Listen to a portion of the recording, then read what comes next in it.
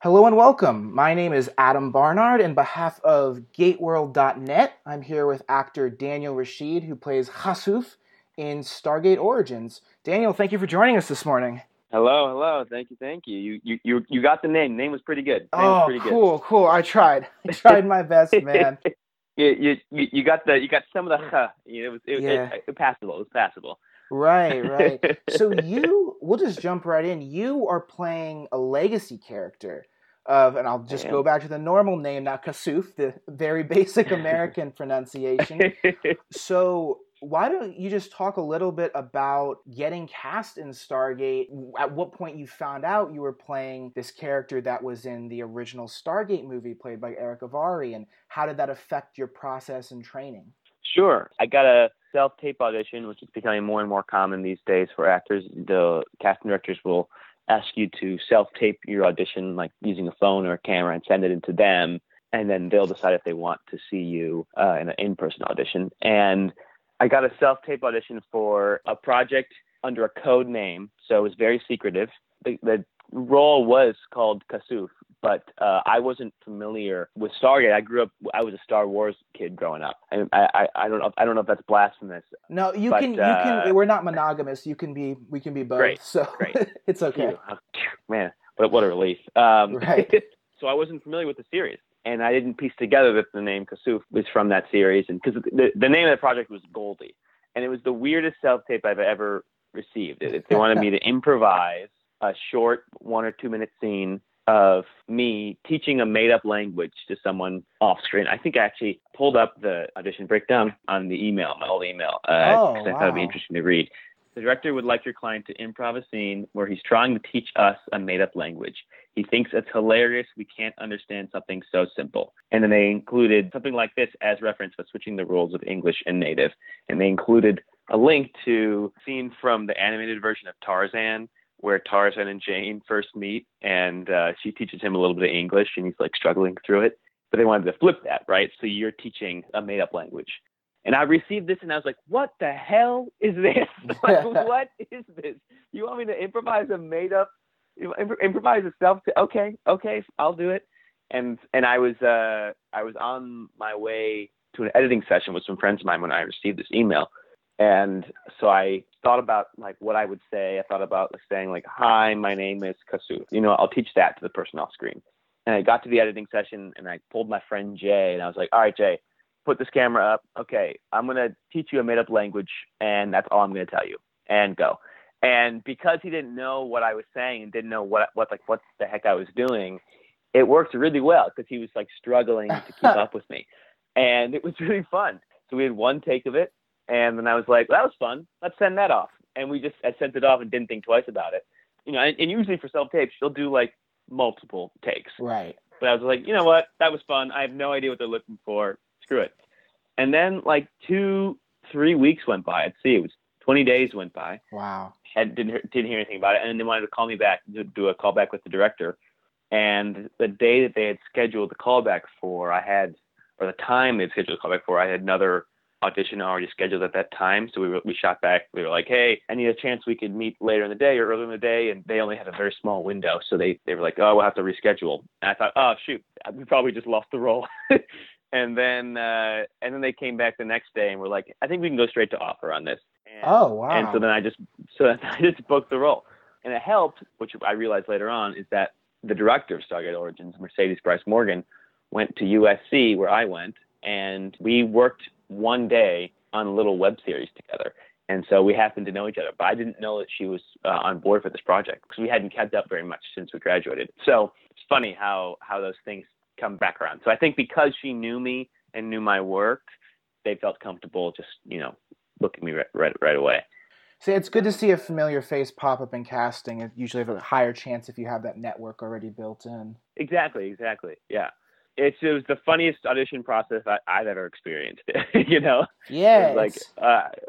From self-tape to booking, it was just like, what is this? In your experience, does it usually take that long to hear back from someone for a callback or offer or rejection, or is it way shorter than 20 days? It varies But my experience is a lot shorter. Usually you audition, like I shot a film this past summer, and the process was like I auditioned on Monday, I had a call back on Tuesday, I had a chemistry read on Friday, and I booked it that following Monday, and I was flying out the next Monday. It was like boom. So their experience is like that. Their experience is even faster. Like I shot a little co-star on Grownish this past season, and I auditioned at like 6 p.m. on a Tuesday, and I was on set at 9 a.m. on Wednesday. It was like that. Wow. Regarding Origin, so you got the role. What were rehearsals like, and at what point did you start to work with Stuart Smith, the linguist, who Stargate Command actually wrote an article about that process? I'm going to link it in the interview notes. But for the audience, go ahead and tell us how that process evolved. So once I booked the role, I found out that it was, this was Stargate, and I was like, oh, whoa. And then I found out that I was the young version of Kasuf. And I was like, oh, whoa, I have to do this justice. Like this is like you said, it's a legacy character. And there's a certain amount of pressure that is involved with that. The danger of that is it like paralyzing you as an actor and having you want to make sure that you do it right.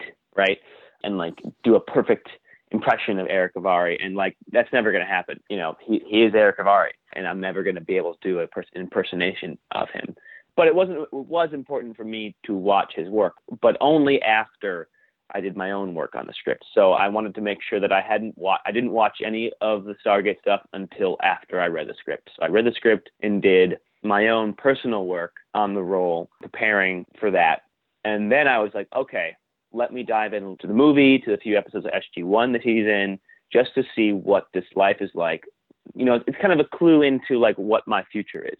Yeah. If you think about it that way, it's like we're the same person, but at much different parts in our lives. I received a great compliment from someone on Twitter recently who said, like, I could tell you, Kasuf, right from the moment you walked on, you have Eric Avari's mannerisms down perfectly. And that was a really wonderful compliment because, A, like, I love that that's what people are seeing, and B, that wasn't necessarily something that I worked on that much.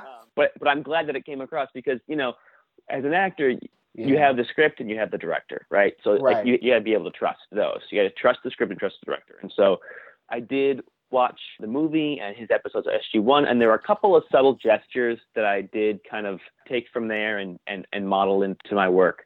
But mainly, like, the big takeaway for me was the clue that later in Kasuf's life, he's the leader of this tribe. And at the beginning of this story, nobody in this tribe, basically. I'm very low level ranking person in this tribe. Yeah. And the arc of origins for me, spoiler, I'm not going to spoil anything for anyone who hasn't seen it, but the arc of it for me is I kind of discover and come into my leadership role. And so that was a clue into like, oh wow, this arc in this origin story really is a major factor in my life as a whole. So that was kind of the big thing that I took from watching Eric Avari's performances, and that's honestly that's bigger than any kind of gesture or impersonation, because that's a heart level kind of thing. You know what I'm saying? And that will translate and affect your gestures and your mannerisms and everything without you even knowing it.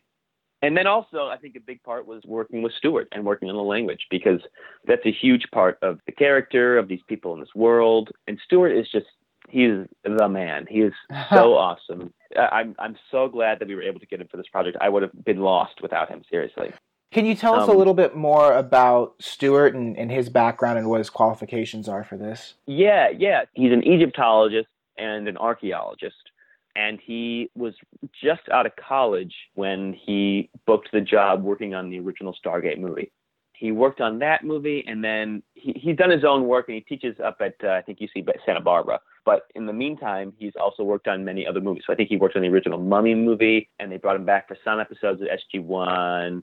But then at a certain point, the television series kind of strayed away from kind of the original movie mythology. Exactly. Yeah. There wasn't quite as much work for him to do later on there. But he's done a lot of like television and film work. And it's really cool. The language is, I would definitely recommend reading the article with him, because the language it's brilliantly reconstructed. And it's something that nobody knows what this language actually sounded like. But this is what we think is a pretty accurate reconstruction of it. Right.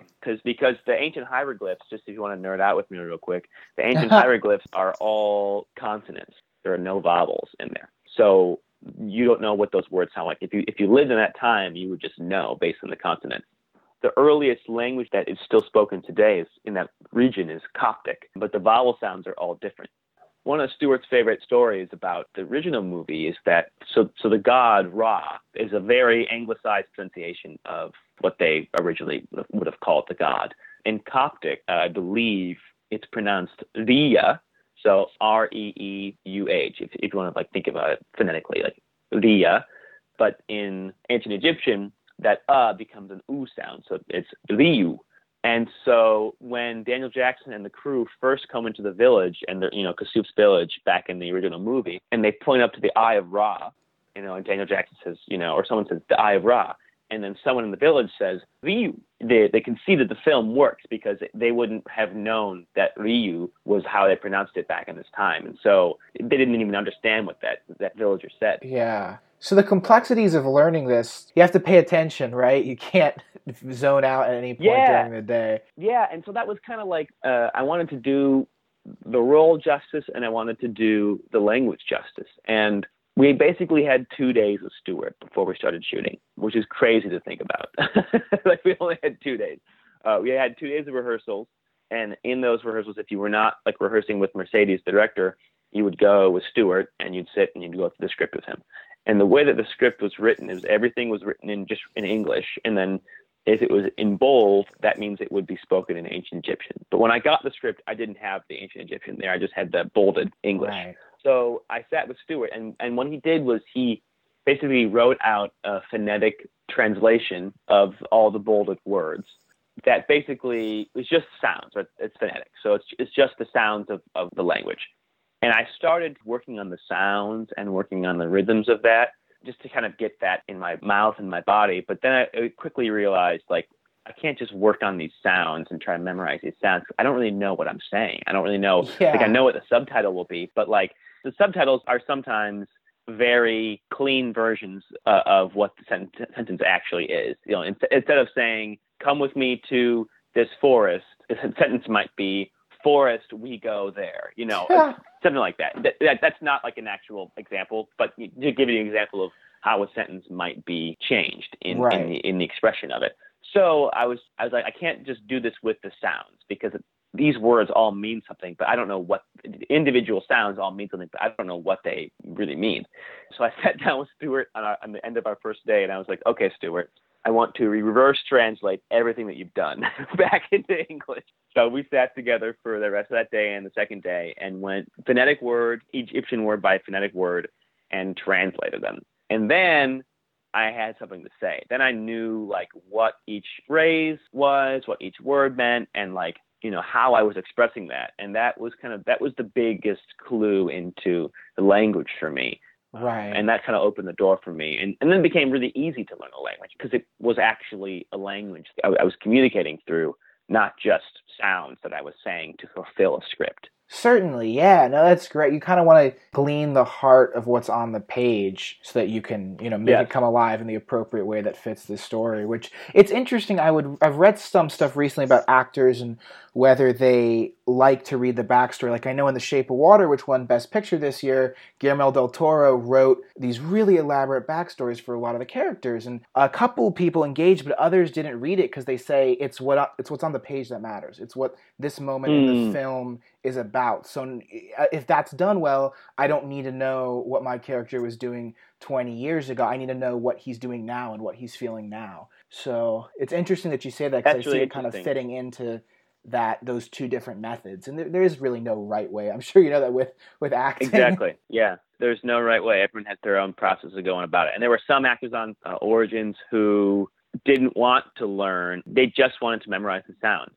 And for them, it worked. And it sounded great. And it was like, wow, that's fantastic that works for you. Because that would be a lot easier for me if I could do that. Yeah. Okay, so at this point in the process of your journey with Stargate Origins, you've been cast, you've learned the language, you've been through rehearsals. How was it to step on set and kind of see the pageantry and the layout of some of these sets. I mean, you must have been able to get into character really easily because you know the language, you have the costume, you have these real deserts, this real village. Can you just kind of give the listeners or the audience a perspective of what that's like and what your journey through physical production was like as an actor? Yeah, I mean, it was magical to walk onto that set at first. So the first week that we shot in the village, so what we call Tent City. So all the village stuff was shot in the first week and a half or so.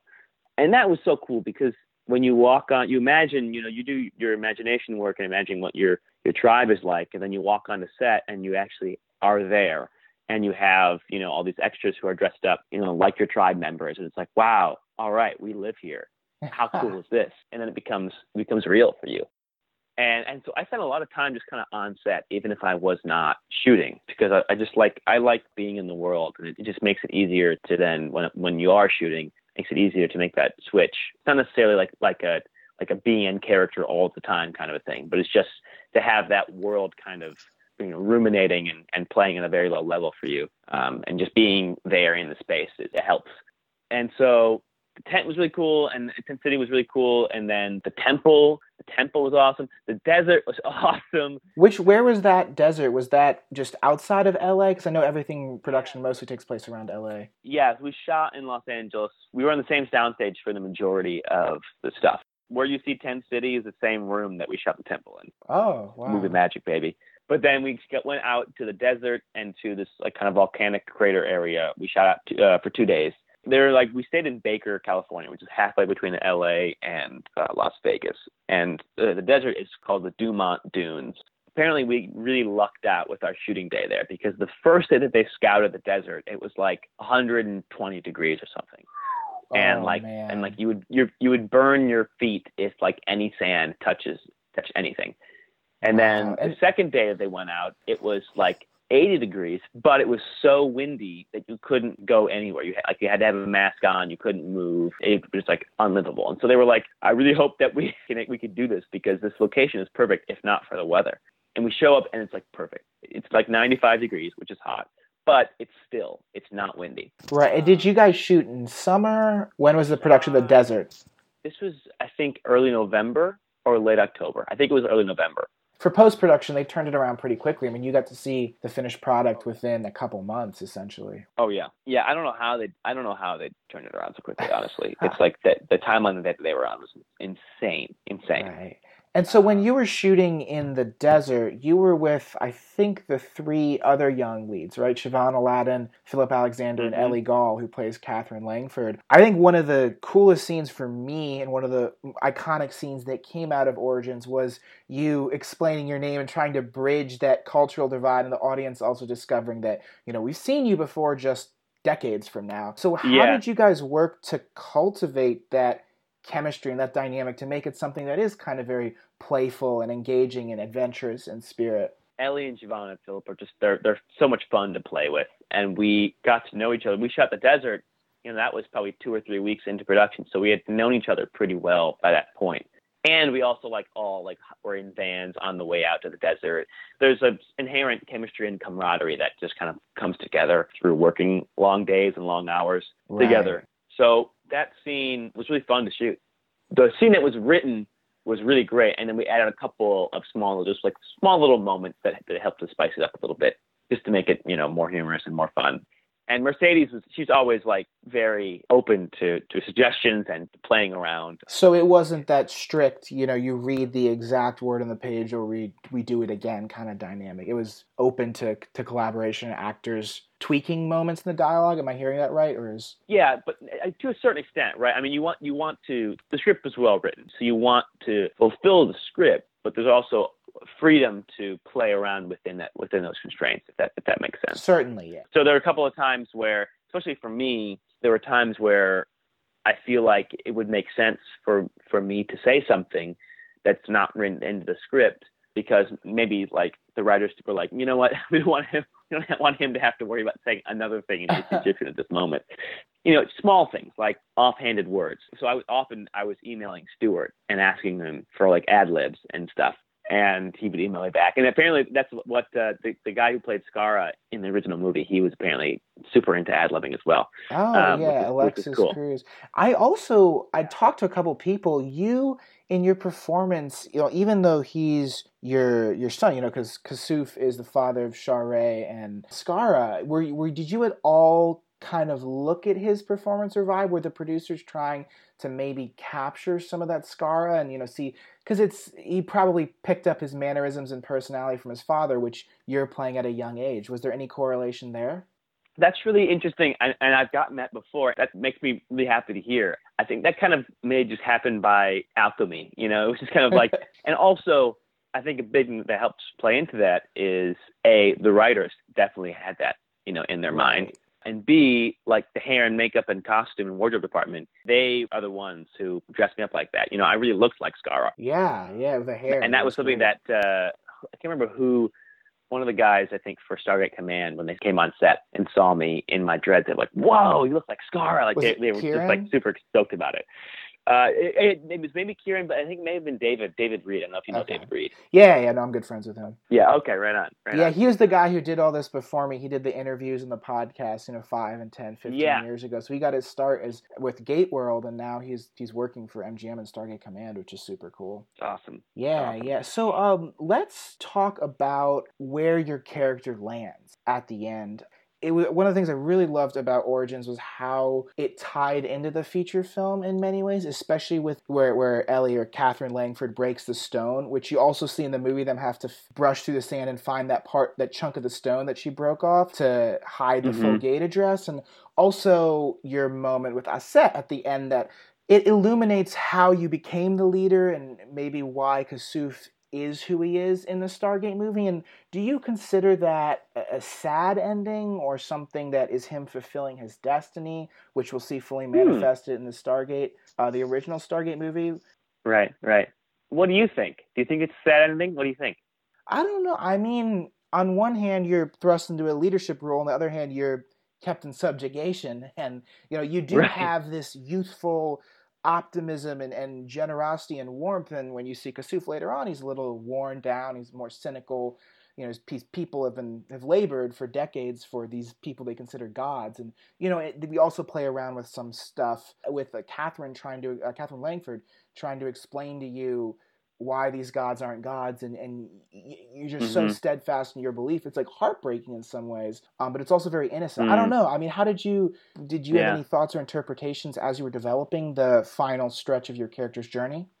I actually haven't thought about whether that's a kind of a sad ending. That's a really interesting question, because for me, it just kind of is what happens, Yeah. And as an actor, it's kind of like, okay, like you're just like going from situation to situation, dealing with problem after problem, and now it's like, and suddenly I'm brainwashed. Right. I think if I'm going to take a step outside of it, I think it is kind of sad, but also there's a hope behind it, right? Because it's like sad that I'm kept in subjugation, but also Aset kind of lays the groundwork for Catherine to get Daniel Jackson and his crew through the Stargate again, and for Kasuf to lead his villagers. So take a little detour. When I got cast in the film, I couldn't tell anyone that I was Kasuf, or what I was working on, right? Yeah, absolutely. They kept it a secret. They successfully kept it a secret up until release. I heard nothing about any leaks or any inside information. So you must have kept your lips sealed completely shut. Yeah, I had to keep it. But I did tell my parents, and they hadn't seen Stargate either, and so they watched the original movie, and they texted. I got a text from, I can't remember if my dad or my mom. They were watching it together. They said, at the end of the movie, when they're at the temple and like Kasuf is there with the entire village, to attack, to fight back. My dad, I think it was my dad. He just texted. He said, "Kasuf leads the charge!" ! So what's interesting is like, it's sad that I get brainwashed at the end of the Origins, but also it does set the stage for what happens in the original movie. It's a sad thing, but there's a little bit of hope behind it, which I think is Right. I think is an Bittersweet, right? ideal ending. Pretty A bittersweet, yeah, certainly. yeah. So let's talk a bit about you as an actor and an artist. I know you said growing up you were a Star Wars kid. I'd love to hear a bit about your influences and what inspired you to become an actor or seek out that career, then maybe how you got to USC and broke into the industry. Sure. So all I wanted to be growing up was Harrison Ford. I was Star Wars and Indiana Jones. That was like he was just the coolest guy, and I didn't quite grow into his stature, but he was who I wanted to be. We all want to be Harrison Ford. It's okay. Believe me when I say that. Harrison Ford, honestly. But growing up, I was always, according to my parents, I was always kind of a storyteller. I would always come home from school with a story to tell. But I wasn't active in theater in elementary school. In fifth grade, I refused to be a part of the school play. I decided that I would run the soundboard, which may have had something to do with stage fright. May have had something to do with the fact that like the cool kids were part of the play, and like because everyone in school was part of the play. So it was like maybe I don't fit in with these kids. I'll do the soundboard. But then in middle school, in sixth grade, I had kind of a teacher that changed my life named Betsy Quinn, who was one of those really important mentors in your life. Right. And she kind of took me under her wing, and I learned about kind of the magic of storytelling through her class. And by the time I was in eighth grade, I was skipping my lunch periods and going down. I was going up to the theater room to help teach the sixth grade classes with her. Oh, that's so cool. And so that was a really kind of important time and shift for me as a young creative. Sometimes it just takes one person, right? Just to point you in the right direction, Absolutely. Change your perspective. Absolutely, yeah. And then I went to a public high school that had a really amazing arts program. Like, that's huge. And then towards the end of high school, it was clear to me that what I love doing most is acting and telling stories. And so when I got into USC, my decision was to major in theater, and I knew that I was going to just like focus on that. But I also did a lot of improv and sketch comedy. I've been doing sketch comedy since I was in high school. That was another big thing for me. What year did you start at USC? Just so we can get a timeline of how your college experience lined up with getting cast in Stargate Origins. So I was at USC from 2011 to 2015. While I was there, I was mainly doing student film work, student theater work. I was not auditioning outside of school because I really wanted to have that kind of school experience. What's great about that is I worked with so many. I did something over 40 student films while I was there. It's kind of insane. And what's great about that is I developed relationships with so many young directors and screenwriters and cinematographers. And like since graduating, I write a lot because I did a lot of sketch comedy, right? And so when I graduated, I was like, man, I miss doing sketch comedy. So I'm just going to write a sketch. And, I know so many actors and cinematographers and, people who just want to make stuff. Let's just make something. And so I wrote a sketch and I produced that sketch. And I called up the DP and an actress and someone to hold the boom pole. And we shot that. And so that was fun. So we just did it again. And so now I produce a lot of short sketches that are on Funny or Die and on YouTube and Facebook. So you have a bit of a comedy inkling. Yeah, I think so. My favorite movie is Little Miss Sunshine, which is like... I love Little Miss Sunshine. It's amazing. It's just a great movie. And so I think my favorite stories are ones that are similar to that in the sense that they're comedic and humorous on a very human level, because it's just people dealing with their problems, and then it's got a real heart to it, like that's punch you in the gut without you even realizing it. Those are the stories that I love. That's great. So what, in terms of your career, what's next for you? Is there anything you want to tease that you're involved in, any of your own work? Yeah. So I just in Austin for South by Southwest, because a film that I shot over the summer premiered there. It's called You Can Choose Your Family. You Can Choose Your Family. And it's with Jim Gaffigan and Anna Gunn and Alex Karpovsky and Logan Miller, Samantha Mathis, and me. And it was like a really amazing experience to get to work with some of my heroes. So I shot that in New York, and then I traveled through Europe for a couple of weeks, and then I came back to Los Angeles, and I booked Stargate. So I was like going from that to it was amazing. Last year was amazing. So when I graduated from USC, I ended up a manager through like the showcase that I was a part of, and then agents and stuff through that. So now I'm fully repped with a great team. So I got that. Hopefully that'll come out sometime soon in the next year. I'm in this film called Bodied, Joseph Kahn film, where I play a nerdy rapper who gets just destroyed on stage. A very small role, but very fun role. see what else I got. I have a short film that I wrote and produced that's premiering at the Cleveland International Film Festival on April 7th and April 8th. So if you're in Cleveland, come on out to the Tower Theater. And I'm constantly writing and producing. So the sketch comedy channel that I started is called Giggle Break, and you can find us on Funny or Die. You can find us on Facebook. You can find us on YouTube.